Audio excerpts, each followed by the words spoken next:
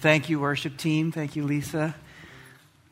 And welcome this morning to Bridge Community Church. Such a beautiful day today, isn't it? Yes, God is good. All right, well, my name is Andy Lipless. I'm one of the elders here at Bridge. And just wanted to thank you for being willing to share your time with us this morning, whether that's online or here in person. We know you've got a lot on your plates. You've got a lot to do. So the fact that you choose to spend this time with us really does mean a lot to us. We do appreciate that. If you've been following along recently here at Bridge, you'll know that at the beginning of this month, we started a new series called the Bible Engagement Project. And what we're doing is we're going through God's Word. We're going to cover the entire Bible over a course of the next few months. And we're doing this at all of the levels of our church. So we're doing that here this morning in the sanctuary with the adults. Your kids down in the kids' hallway are learning the same lessons that we are, just more of an age-appropriate content level for them. We're reinforcing it during the week through personal devotions in the app. Small groups and our student ministries on Wednesday nights. And it's really exciting for me to see us digging into what the Word of God says and what His truth is in a time where so much of truth is being questioned and being challenged. So I'd encourage you to just stay plugged in with this, keep going with us, and I promise you it will not disappoint you. I thought it was great what Lisa shared this morning about God bringing that verse from Ephesians to mind. And that can only happen if she's already read that verse in Ephesians. And so this is why it's so important to study God's Word. It's as we hide that in our hearts, as Psalm 119 says, as we think about it, and as situations then come up, it's already there. We've got the answers, and God can bring to light what we've already learned and what we've already studied at just the right time. So exciting to see that happening and seeing that play out in our congregation. This week, we are going to be wrapping up Volume 1 of the Bible Engagement Series, and we're going to cover two sessions. Sessions 3 and 4, kind of merging those together into a single lesson. That'll make a little bit more sense why we're doing that as we get deeper into it. But if you're following along in your personal devotions through the app or in your small groups, we'll be focusing more on Session 4 throughout this week, but you kind of need Session 3 to get you from 2 to 4. So just a little bit of math for you there this morning, in case you needed that. All right, so you guys, one of the other things that I really like about the Bible Engagement Project is we're not just reading Scripture, but we're also memorizing it. So with each volume, we pick a verse, and we memorize it as adults. Our kids memorize it in their classrooms, and we're doing it together as a body. You guys did a great job of reciting it last week with Pastor Paul when he spoke. And so this week, I'm going to add a little bit of a twist. Normally, if I'm teaching here at Bridge, I'm teaching down the hall in the kids' wing. I'm not usually here with the adults. So what I challenge you guys this morning is not just to say the memory verse, but also follow along with the hand motions that the kids are learning. So I'm going to show it to you first, and then I'm going to encourage you guys to all stand up and join me. So this is the verse with the hand motions. So it is, I have hidden your word in my heart that I might not sin against you. Psalm 119:11. All right. So if you guys are brave enough to do that with me this morning, stand up on your feet. Here we go. All right, here we go. I have hidden your word in my heart that I might not sin against you. Psalm 119:11. All right, great job. If you could, if you could just join me in a word of prayer before we get started. Dear Heavenly Father, we thank you for the gift of your word and for the joy that it can bring and for the guidance that it can bring when we need it at just the right time. I pray that as we sang this morning, our eyes would be open to hear what you have to say, and that we would be able to just set aside any preconceived notions or assumptions that we might have and just be willing to let your Spirit speak to us. I pray that these would not be my words, but that these would be your words spoken through me, and I pray that we would walk away changed and that you would get all of the glory. In the name of your Son we pray. Amen. All right, well, if if you're in Kid Zone this morning, in addition to the verse, you would also see what we call a faith fact. So every week we kind of try and pick one sentence that summarizes the entire lesson that they can walk away with. And so if we go to that next slide, here is the faith fact that your kids are learning down the hall this week. So feel free to quiz them at lunch this afternoon. And it's simply this: God wants me to obey. And so we're going to be kind of digging into that. We're going to cover a wide range of scripture this morning from Genesis 3 all the way into Genesis chapter 7. But if you get nothing else out of the entire message, God wants me to obey. Nice and simple. And that's actually one of the things that I enjoy so much about teaching in Kid Zone, not just being the tallest person in the room, but but kids to have a way of keeping things simple when a lot of times we as an adult tend to overcomplicate things. So let me give you an example. I had just started teaching Kid Zone probably about 10 or so years ago now. And I had just walked my first student through what we call the best decision ever. And what we mean by when we say that is that the student accepted Jesus into their heart and they chose that they were going to start living their life for Jesus, the best decision ever. And I wanted to make sure that everyone in the class understood what happened. So we didn't do it, off to the side quietly. We did it together as an entire class. We prayed together, and I wanted them to understand the gravity of what just happened. And I said that the Bible says that all of heaven rejoices every time someone makes a decision to follow Jesus. And so basically what that means is there is a party going on in heaven at that very moment because of the decision that our friend made. And so, I tried to explain that to the kids, and then I asked one of the most dangerous questions in children's ministries, which is, do you have any questions? And at this point, you never know where the discussion is going to go from there. I remember I was volunteering one time in my aunt's kindergarten class. I was teaching about the planets. I opened it up for questions and was fielding questions about Chuck E. Cheese. So you don't know what's going to happen, and my mind is racing. I had not been teaching very long, and I'm trying to think through all the possible questions they could ask me.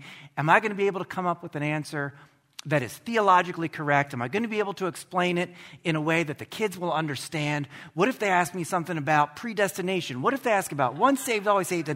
And my mind is just going a mile a minute, and the classroom is just crickets.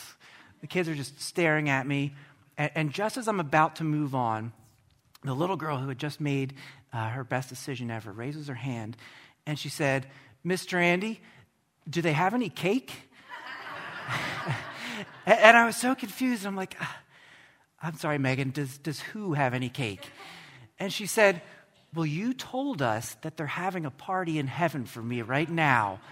Do they have cake at the party?"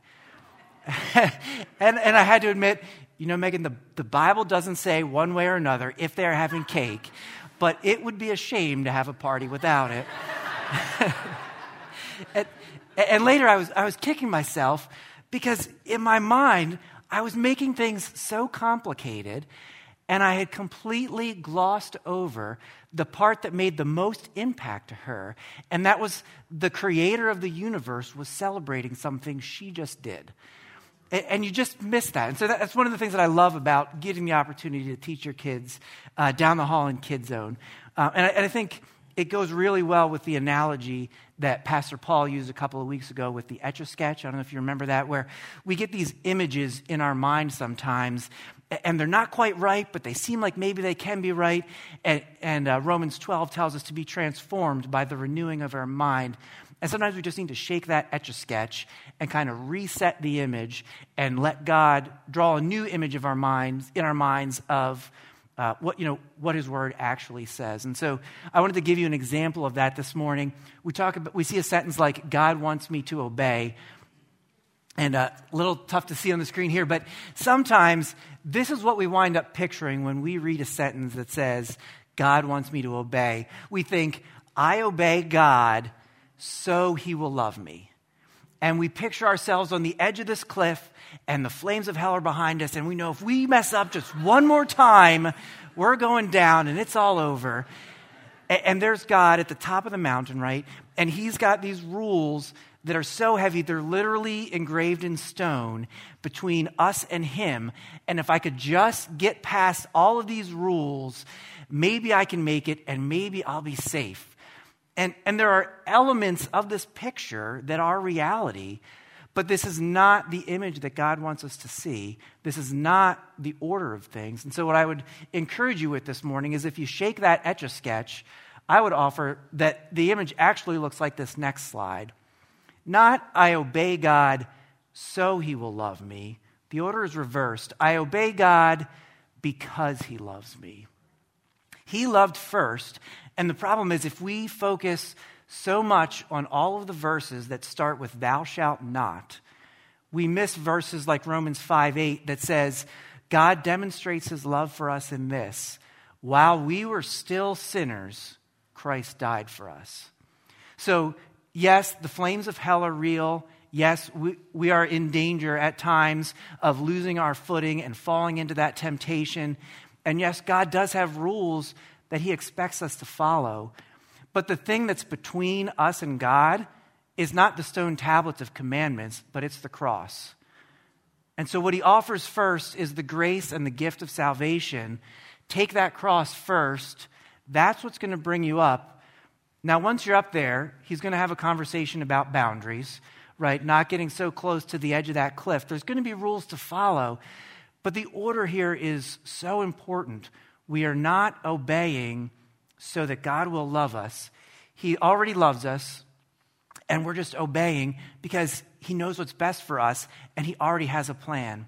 So you saw the kids' faith fact this morning is God wants us to obey. As adults, we're going to go a little bit deeper than that. Our faith fact this morning is on the next slide, and it says this: God's word confirms the reality of sin and the gift of redemption. So here's where we're merging sessions 3 and 4 together from the Bible Engagement Project. We've got the reality of sin, and we've got the gift of redemption. And what we want to look through this morning in God's word is how those two pieces of the puzzle fit together. So we're going to kind of go fast this morning. We've got a lot of ground to cover. I want to give you a roadmap of where we're going today. So if you can put that next slide up. 3 main points that I want us to walk away with remembering this morning. Number 1 is I have a choice. Building on that, number 2, my choices have consequences. And then number 3, God offers me a path to redemption. So we're going to move kind of quickly through this. We've got several chapters to cover. We're not going to read them entirely, but this is one of the great aspects of the Bible Engagement Project. You've got opportunities throughout this week in your small groups and your personal devotions to dive into this together. So if you want to get your finger and mark in the Bible where we're going to be starting out, we're going to be starting off in Genesis chapter 2. And we're going to start off with this first point, which is I have a choice. So Genesis chapter 2, we're going to start in verse 15. And it says, the Lord God took the man and put him in the Garden of Eden to work and take care of it. And the Lord God commanded the man, you are free to eat from any tree in the garden, but you must not eat from the tree of the knowledge of good and evil. For when you eat from it, you will certainly die. So last week when Pastor Paul spoke about creation, he talked about how we have value and we have a purpose. Moving on into Genesis chapter 2, we add to that, we have freedom and we also have boundaries. And so part of our purpose, if you remember, was caring for the earth that God created. And so kind of built into this verse is that garden that we were called to maintain. And we had the freedom to eat from any of the trees in the garden we could choose, but he set this one boundary that says there's one tree, the tree of the knowledge of good and evil, and you must not eat from that, or you will certainly die. He did not create us as pre-programmed robots who could only do what he tells us to do specifically. He gives us a choice, and we have this gift of free will from him. So if we move on and we jump ahead to Genesis chapter 3 in verse 6, here you can see Adam and Eve starting to exercise this gift of free will that they've received. And it says, when the woman saw that the fruit of the tree, and this is referring to the tree of the knowledge of good and evil, when the woman saw that the fruit of the tree was good for food and pleasing to the eye and also desirable for gaining wisdom, she took some and ate it. She also gave some to her husband who was with her, and he ate it. So see, they had a choice to make. They went through a decision process. They didn't just randomly happen to stumble on this tree. They thought it out, right? They said, it looks pleasing to the eye. It looks like this is going to taste good. Gaining wisdom sounds like a good thing. She takes it. She eats it. Husbands, men, we're not off the hook here. It doesn't say she also forced it down her husband's throat or she snuck it in a casserole. He was there. He was right there with her. He knew what was happening, and he chose to eat it too. And so we exercised that gift of free will that God gave us. We had the choice. We were given the ability to reason, to think, and we used that gift to choose something that was contrary to what God had planned for us. Which leads us to the point number 2 that we talked about. My choices have consequences. So what we see is, yes, we have this freedom to decide whatever we want, to do the things that we want, but we also have to live with the consequences that come out of the choices that we make. I think a wise man, you may have heard of him, his name is Spider-Man, once said, with great power comes great responsibility. You knew where I was going with that, right? So we have this power of free will, but we then have to deal with that, with the side effects of having that. So our choices have consequences. If we skip ahead to Genesis, still in Genesis chapter 3, but starting in verse 7, we see what happens, what is the consequence of the choices that Adam and Eve made. It says, then the eyes of both of them were opened, and they realized they were naked. So they sewed fig leaves together and made coverings for themselves. Then the man and his wife heard the sound of the Lord God as he was walking in the garden in the cool of the day. And they hid from the Lord God among the trees in the garden. But the Lord God called to the man, where are you? He answered, I heard you in the garden, and I was afraid because I was naked, so I hid. Now there's a lot going on in there, more than just two people realizing they didn't have any clothes on.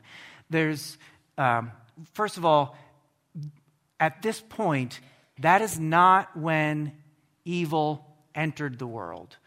Evil was already there. With the knowledge of good and evil, what that tree did is it opened their eyes to it. It exposed them to the evil that was out there that they had previously been protected from.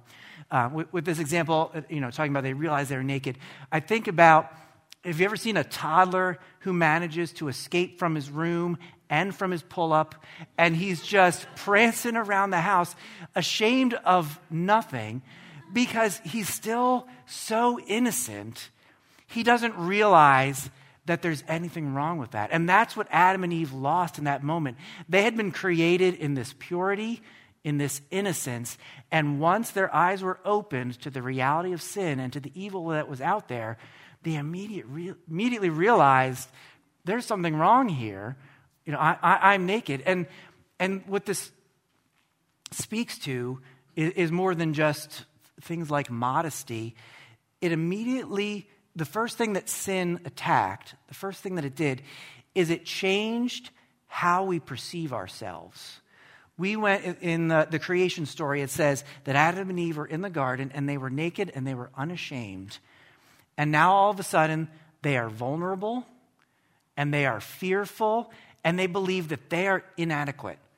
And so they went from, just prancing around the house like that 2-year-old to hiding from their Creator, hiding from God, because they now knew that they were naked. And so their self-perception, their self-worth was damaged by sin because they now felt the inadequacy that comes from knowing evil. So that's the first thing that sin affected.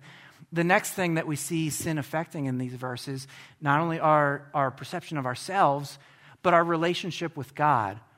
God used to come down to the Garden of of Eden, and said in the cool of the day, he would walk together with Adam and Eve, and they had this relationship that they were building of trust and of love, and now suddenly what got injected to that relationship was fear. They had never had this before, but now that their eyes were opened, it says, I hid from you. I heard you coming. I was afraid, and I hid because I felt inadequate. I felt vulnerable. And so you can see immediately the consequences of the decisions that they made here that brought sin into their life, and the decisions that we can make that bring sin into our lives can change how we view ourselves. It can damage our relationship with God. If we jump ahead a little bit to Genesis, still in Genesis 3, but jumping to verse 16, God looks at Eve and it says this, to the woman he said, I will make your pains in childbearing very severe. With painful labor, you will give birth to children. Your desire will be for your husband, and he will rule over you. So, as a man, I can't say that I know what the experience of childbirth is like, but I know that it's very painful. I know that there are some couples that can maybe never even experience that at all because of the broken world that we're living in. So it is a very real thing. But what you see here is God does not take away Adam and Eve's ability to further the human race. One of the blessings that he gave us in the creation story was be fruitful and multiply. And so, adding generations and generations to the family line. He doesn't take that away when we sin, but sin made it a whole lot harder to follow through with, right? So Eve still winds up being able to have children, but it's a lot more painful. It's a lot more difficult. One of the other blessings that God gave humankind in the creation story was the relationship with man and woman. When it was just Adam, he said it's not good for man to be alone. And so he had created Eve to be his helper and to be his partner. And what we see in verse 16 is he doesn't take that away. He doesn't separate Adam and Eve. But what sin does is it introduces complications and relational struggles and challenges. So we still have the institution of marriage, but if you've been married for any length of time, it's hard sometimes, right? And that's because the world is not functioning the way God designed it to function. And this is part of the consequence of the original sin that we chose to exercise as humans. And we're not done with the consequences, so that's what he said to Eve. Then in verse 17, he turns his attention to Adam. And to Adam he said, because you listened to your wife and ate fruit from the tree about which I commanded you, you must not eat from it. Cursed is the ground because of you. Through painful toil you will eat food from it all the days of your life. It will produce thorns and thistles for you, and you will eat the plants of the field. Now, husbands, this is not a verse to use to say, God will curse me if I listen to my wife. All that's going to do is cause more of the relational conflict that we talked about on the last slide. What's happening here is, if you remember what Pastor Paul talked about last week, that God gave us a purpose. And part of that purpose, part of the job that he gave us was to maintain the earth and to harvest food and to use his creation to feed ourselves, to feed our family. Again, God doesn't take that away, but this is yet another thing that sin makes that much harder. How many people know whatever your job is, whatever field you're in, there are days where it is just a grind, and it feels like, if you were a gardener, there's just one thorn and thistle after another, making things so hard as you're trying to fulfill whatever purpose it is God has placed into your life. And so we see, sin has all these consequences. It's tarnished our personal image, our relationship with God, our relationship with each other, our family generations, the purpose that we've been given. And if we only covered session 3 this week, we would be walking out of here on such a downer, right? So there's good news, and the good news is we're merging this with session 4. So what I want to do is quickly fast forward through the next couple of chapters, and I'm going to give you 3 chapters in a single slide. There we go. So So what happens after chapter 3? We see all these consequences of sin. We think, do Adam and Eve, are they going to turn this around? Are they going to figure it out? We get to Genesis chapter 4. Their two sons, Cain and Abel, we have the first murder, right? Their son Cain kills their son Abel. So things are starting to kind of spiral downhill here. Chapter 5 is a genealogy, and it lists 10 different generations that go from Adam down to Noah, and you see, who was the father of whom. So you think 10 generations, we should be able to figure things out in that amount of time, right? We can righten the ship here. We can straighten things out in 10 generations. But look what it says in the 5th verse of Genesis chapter 6.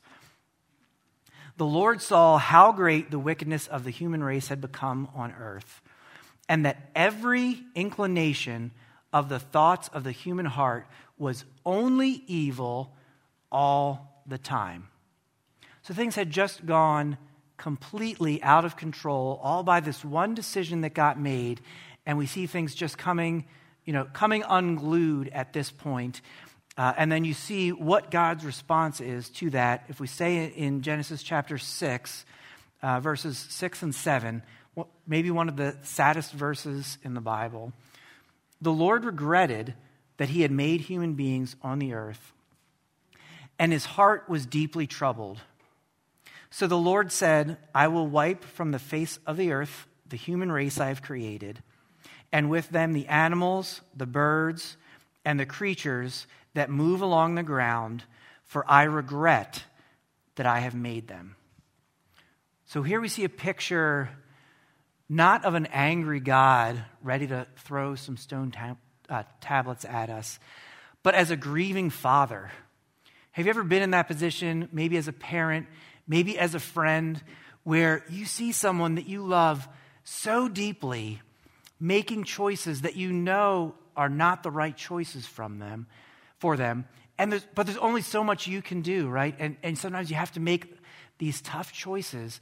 And I know that it grieved the heart of the Father. It says his heart was deeply troubled to the point where he regretted even having made his creation.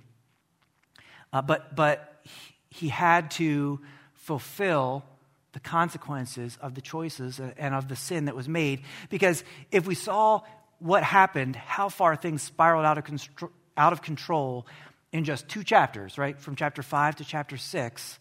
And that's the first book of the Bible. You can only imagine just how bad things were going to keep getting if God didn't do anything. So, thankfully, we move to session 4 and point number 3 in this morning's message, which is God offers me a path to redemption. So it's true that we have choices. It's true that we have to deal with the consequences. But thankfully, it's true that where we are, we don't have to stay stuck there. God offers us this path to redemption. So continuing in Genesis, we're going to jump to Genesis chapter 7 now, starting at the first verse, Genesis chapter 1.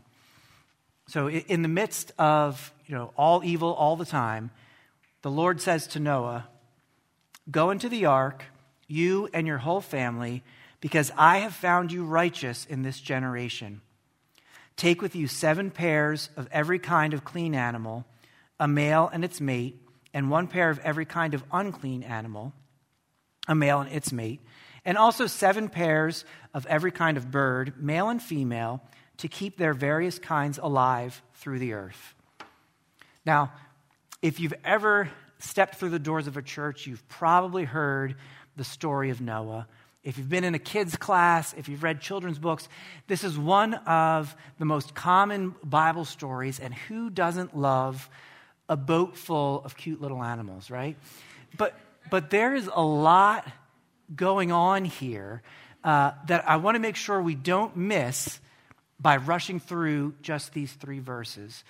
If you remember all of the things that sin cursed when we dealt with the consequences of sin, in these 3 verses, God starts to build it all back together and restore his original intent.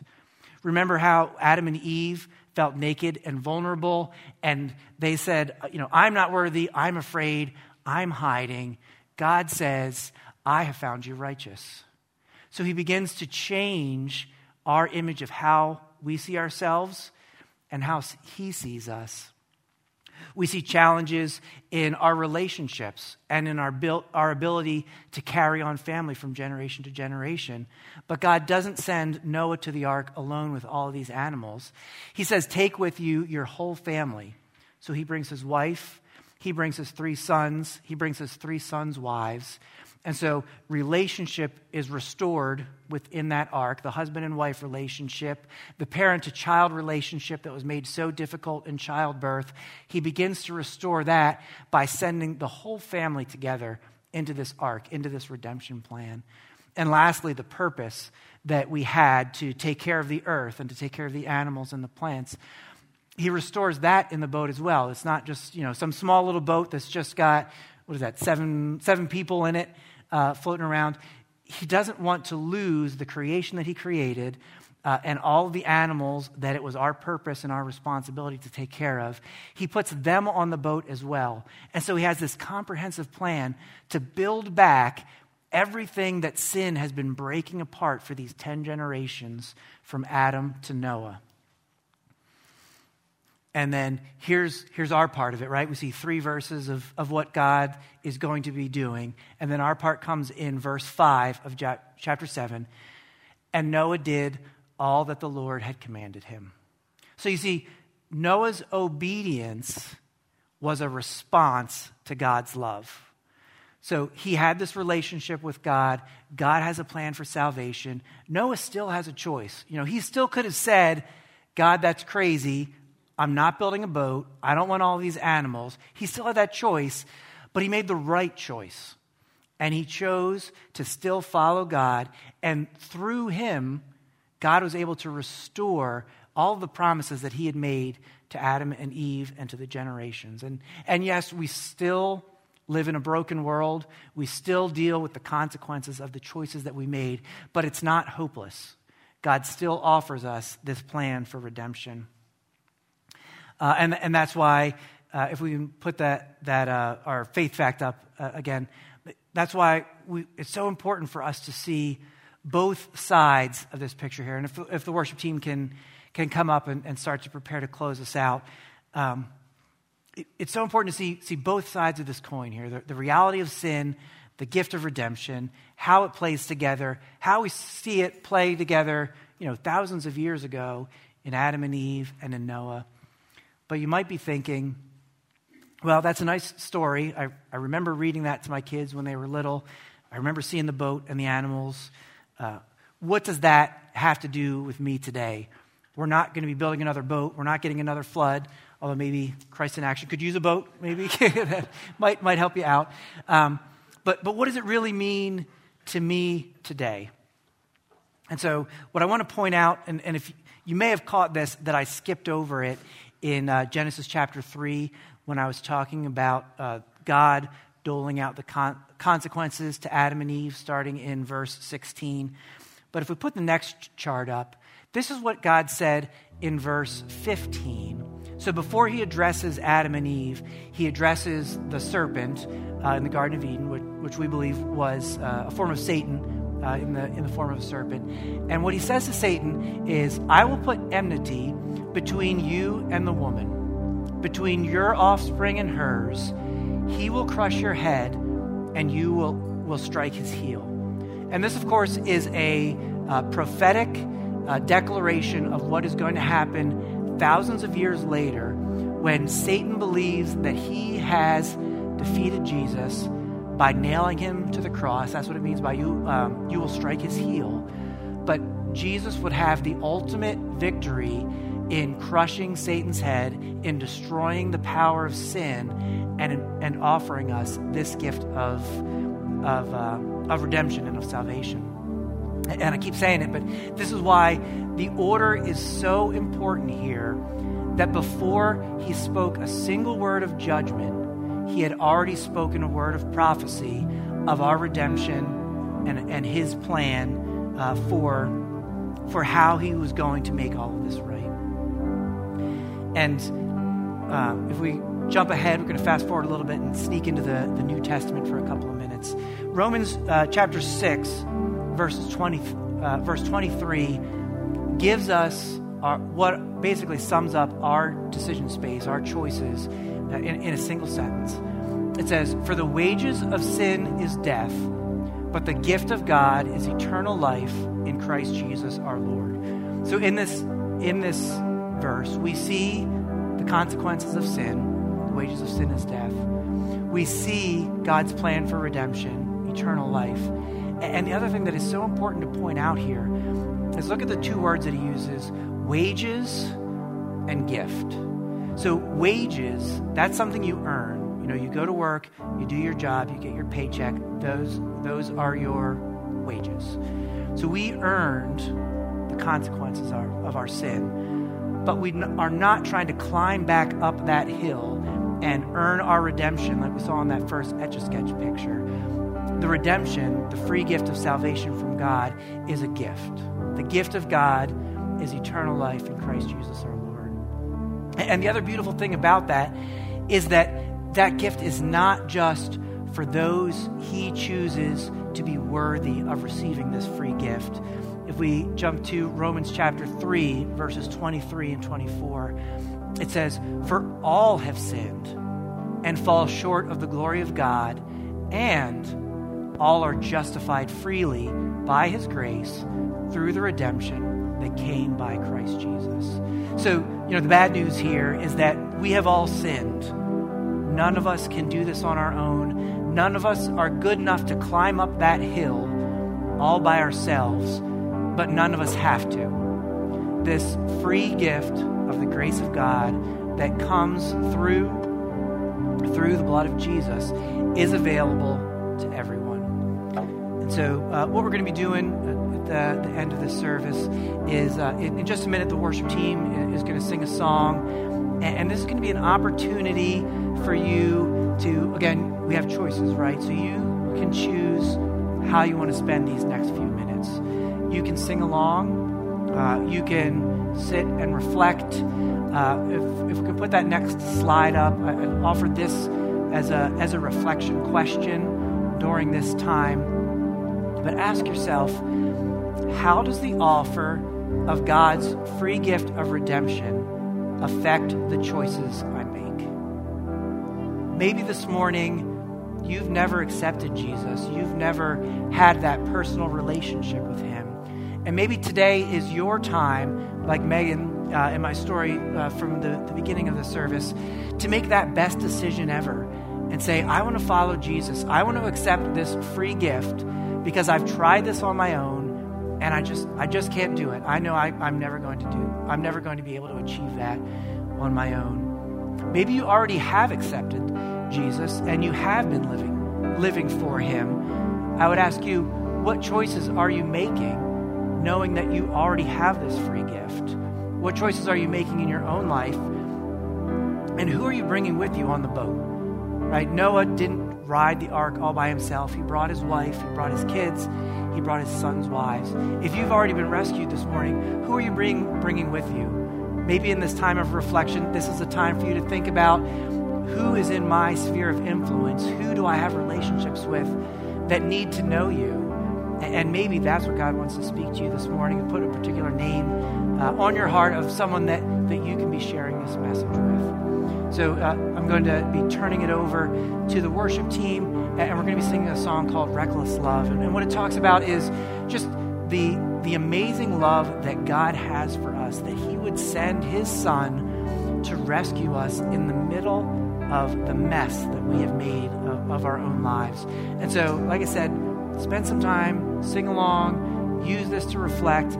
I'll be back up in a couple of minutes to kind of close things out and talk through next steps.